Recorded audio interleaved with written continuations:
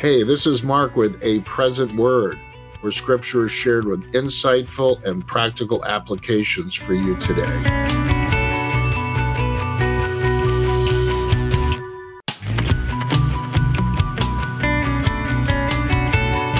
Chapter 2, verse 41.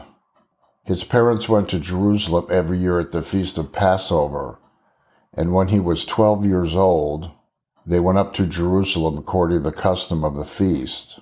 And when they had finished the days, as they returned, the boy Jesus lingered behind in Jerusalem.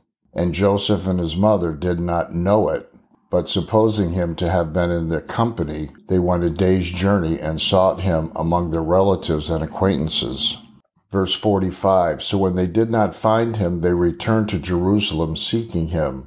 So it was that after 3 days they found him in the temple, sitting in the midst of the teachers, both listening to them and asking them questions. And all who heard him were astonished at his understanding and answers. So when they saw him, they were amazed. And his mother said to him, Son, why have you done this to us? Look, your father and I have sought you anxiously. And he said to them, Why did you seek me? Did you not know that I must be about my Father's business? But they did not understand the statement which he spoke to them. A few things I want to consider here. His mother Mary said, Son, why have you done this to us? Look, your father and I have sought you anxiously. In my words, young Jesus was saying, Why were you searching all over Jerusalem for me? Where did you think I would be? Where do I go every weekend to spend my time? I go to the synagogue to visit the rabbis and teachers, to study the Torah and the other scrolls. What do I look forward to every year? Coming here to Jerusalem and spending time in my Father's house. I must be about my Father's business. But they did not understand that statement. Joseph probably looked at Mary and said, I don't think he's referring to me in our carpentry shop back home in Nazareth.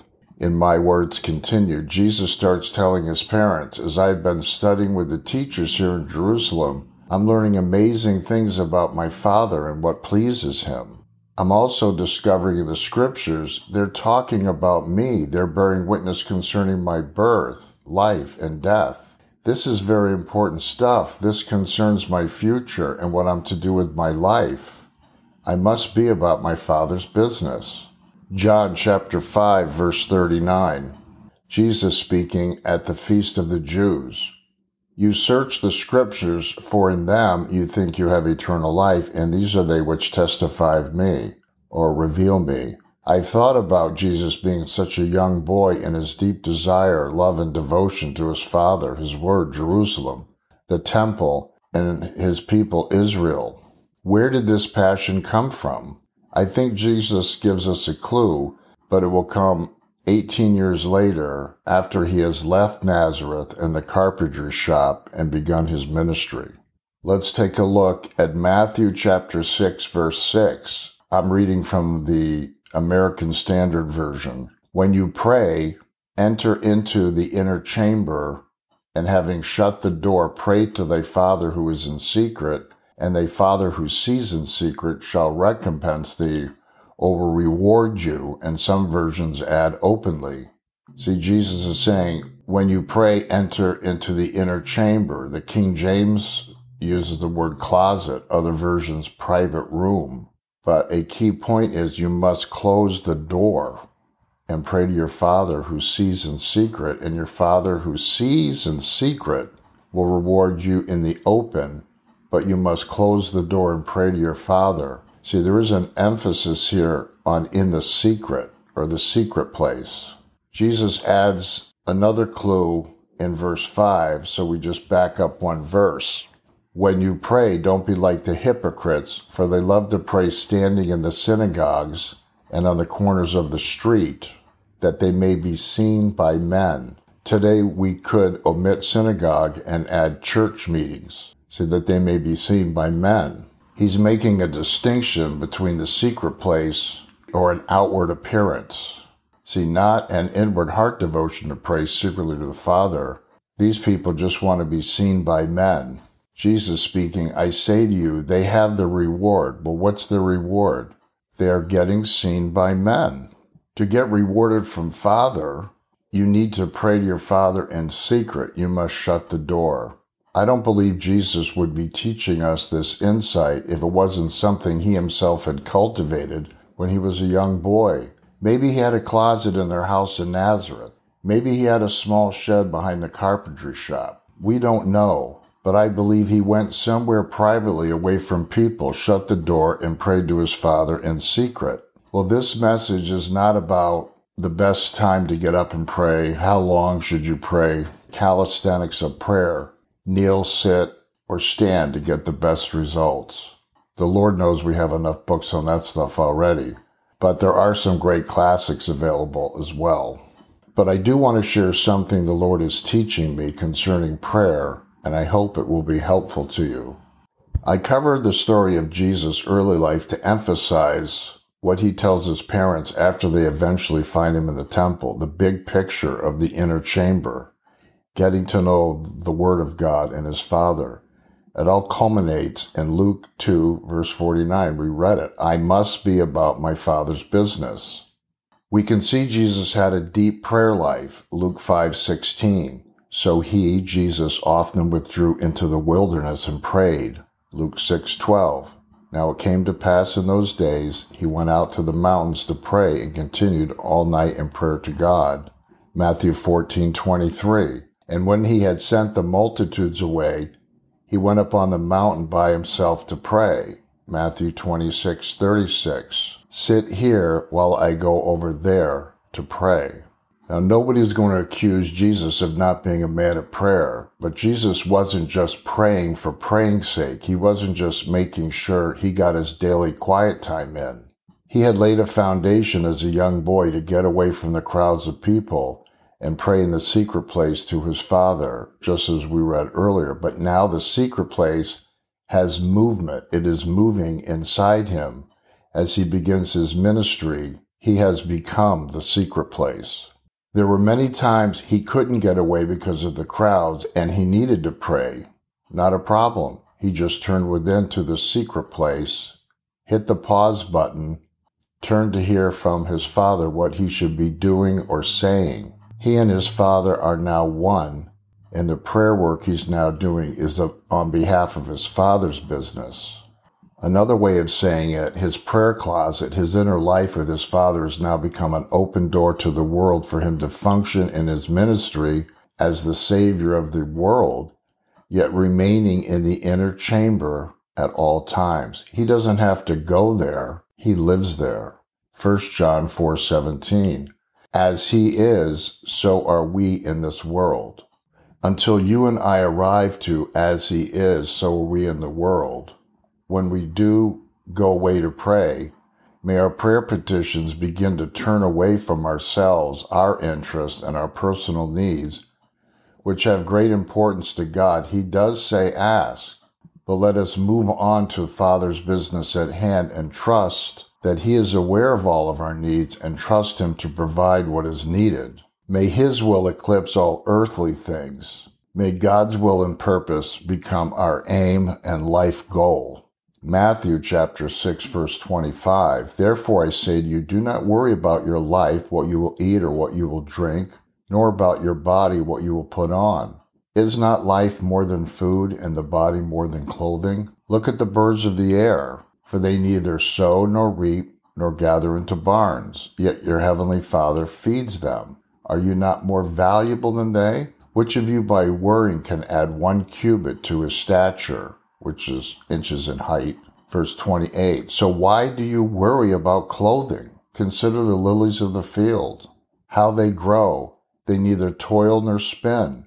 And yet I say to you that even Solomon in all his glory was not arrayed like one of these.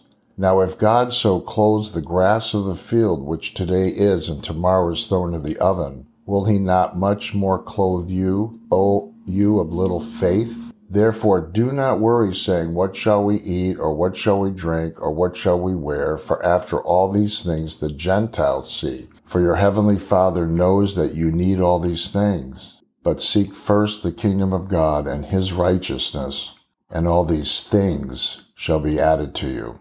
I believe Jesus is giving us an inside look at his prayer closet. Jesus is telling us his prayer life was all about his Father's business, not these other things, clothing, food, drink, in one's life. He is keeping the main thing, knowing all these things listed above will be provided for him by the Father. So why worry? See, it's not necessary. He wasn't worried or anxious. Therefore, he could tell us, don't be worried or anxious.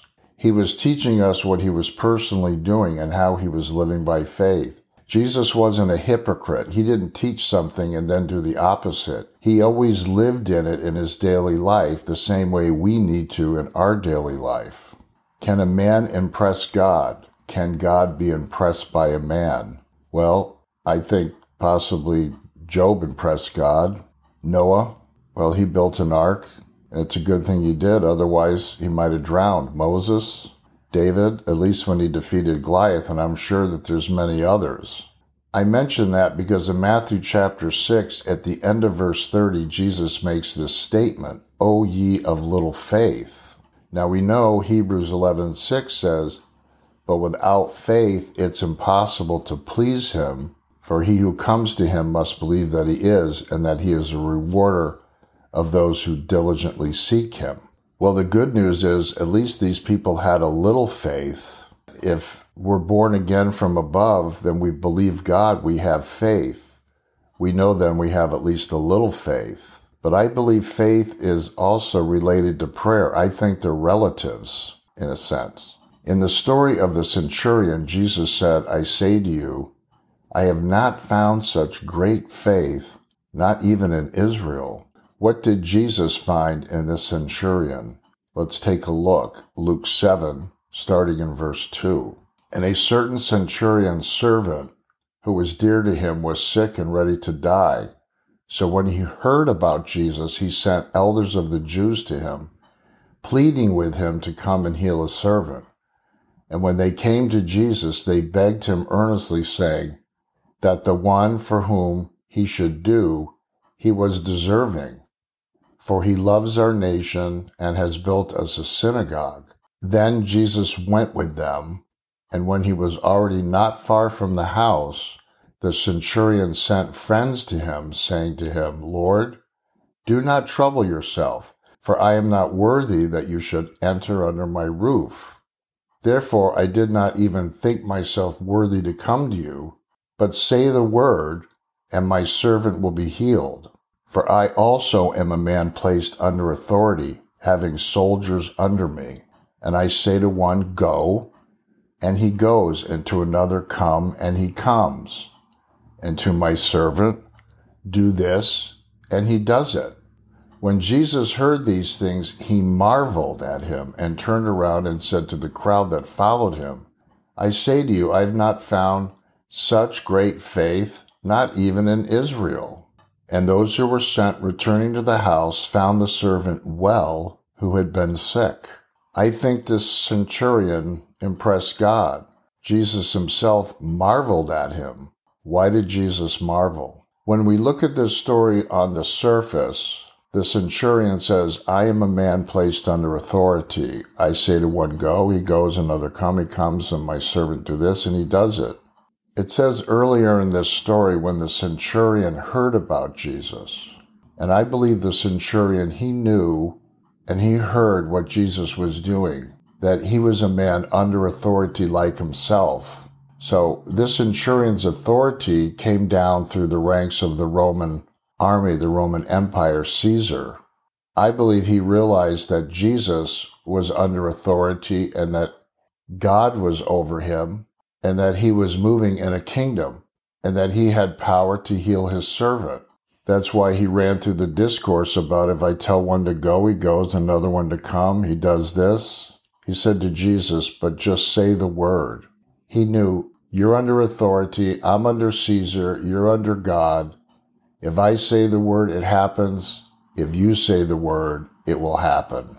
And Jesus marveled, because the centurion was seeing something that no one else was seeing. He was seeing that there was something operating above and behind the life of Christ as he walked on the earth. He was on the earth, but he was also in the heavens. See, the centurion had authority, but he had somebody behind him. He had Rome. He had the empire of Caesar. He had his earthly dominion. Jesus had a heavenly dominion. Well, all of that is fairly obvious to see, but I think that there was something that the centurion did not see, nor could he see, that Jesus was aware of. But he still marveled at the insight the centurion had. But what the Lord has been teaching me is that when the centurion would say to one of his soldiers, go or come, they would do likewise. But Jesus wasn't like the centurion. Jesus was more like the servant or the soldier being sent by the centurion. What do I mean? Jesus was under authority. He waited in the inner chamber for his Father to say the word. When he heard the Father say, go, he goes. When he hears the Father say, come, he comes. When he hears the Father say, do this, he does it. All of this was happening in the inner chamber with the door shut. See, the world could not see this discourse. He is one with his Father. That's why he didn't need a man to bear witness to it or validate his ministry. He wasn't doing it. It was his Father's work. The door was shut because this is a private, secret meeting between him and his Father. And really, that's where we need to be. Not standing on a street corner or in the synagogue for men to see and hear how spiritual we are. Jesus had authority like the centurion, but he humbled himself and emptied himself and committed his spirit into his Father's hands. John 5:30, I can do of myself nothing. As I hear, I judge, and my judgment is righteous, because I do not seek my own will, but the will of the Father who sent me. John 6:38, for I have come down from heaven, not to do my will, but the will of him who sent me. The centurion understood that Jesus was under authority, and therefore, like himself, if he said the word, his soldier or servant would go. And he believed if Jesus said the word, his servant would be healed. But what the centurion didn't know is that the word that Jesus said did not come from Jesus.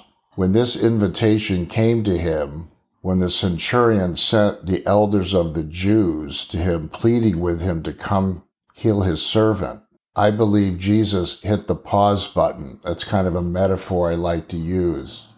He didn't immediately respond. Now, it might have only taken him a few seconds, but he pauses and he looks to his Father and he says, Father, is this invitation from you? Am I to go with them or not? And in this instance, he said, go, and told him, I will heal his servant. I believe Jesus knew what was going to happen when he got there, that this centurion was so humbled that he didn't dare leave his house. See, that's great faith. The centurion never left his house. He first sent the elders of the Jews, and then he sent out some of his friends to him saying, don't trouble yourself. I am not worthy for you to enter under my roof. I think that impressed the Lord. He said, I am like you. Just say the word. I am under authority. Jesus not only was under authority, he was fully surrendered and submitted. He was the servant. He was the soldier that couldn't do anything until he heard the command from his master, his Father. I'll give you a personal example. The other day, I was traveling to Indiana, and I was close to my destination. I received a phone call from someone that I used to have a business contract with. This was not a ministry invitation. It was a business call. And he presented an opportunity to me and said, I'm wondering if you're interested in it. And I said, well, let me consider it and I'll get back to you. Now, to be completely transparent, I thought about, wow, this could be very profitable. This can bring in more money. I have all these needs. This might work out really well. Wow, this sounds like the Lord. But then I caught myself because It's something I'm developing in my prayer life. I hit the pause button and said, Lord, is this business invitation of you? Did you send it? Did it come from above, or is it coming from man? The Lord did not immediately respond, so I continued in my journey, but my spirit remained in the secret place with that request. And I was very busy the rest of the afternoon and evening. But later that night, I said, Lord, what about this? Now, many times the Lord confirms, yes, it's from me, or he says, no, it's not from me, which in a sense is a warning that it could come from the dark side and be a snare. In this case, I got neither a green light or a red light. I'm not suggesting that we can live at the level that the Lord Jesus did. He was so one with his Father. Remember, he was the Son of God. He was the deity. He'd surrendered that to the purpose and will of his Father. But we are to be like him. But what the Lord has also taught me is that he's poured a lot of experience and understanding regarding business and ministry. And when these things present themselves and he's not speaking to me a yes or no, then he's saying, work it through what I've taught you all these years. See, it's not that I can't do it because it comes from man. But if I do it, I need to make sure that it's sound, that it's a good opportunity, whether it's a ministry invitation or whether it's a business opportunity. When we drive down the road, we don't have to pray every time there's a green light or a red light, Lord, what should I do? Or a stop sign or a yield. We know what to do. That's what I'm saying. There are things that he has worked in us. We've learned his ways, and we know we should seek the word and look to the scriptures and confirm. God's not a chatterbox. He's not just going to talk to us about every little detail. If he's taught us subjects, you can't go back and call your teacher up that taught you that subject every time you confront it. You have to remember what you learned. You look over your notes, you study, you remember. We have that responsibility. So I want to make sure I'm clear. I want to use the Lord as an example that he paused and he looked to his Father. Every time someone came to him for a healing, he said, I'm not doing the work. It's the Father through me. So when it comes to the things of the kingdom of heaven that me and you are to function in, the ministry of the Lord on behalf of him, it's got to be of him. It has to be from above. When we get other things that aren't as critical, it's our life here, our daily life, our work life. It may be in fellowship or ministering to other saints that are helpful. And I believe that God gives us that choice to make a good decision. That's important. In closing, Jesus never went into his closet to pray as a religious duty or obligation that a good Jew or Christian should do. See, we start there for sure, but we should not remain there. Let the inner chamber, the private meeting place of the Lord, take us to where we need to be. Jesus said, where I am, there my servants will be also, and I will reward you openly. I can't think of a greater reward than being where Jesus is. Can you?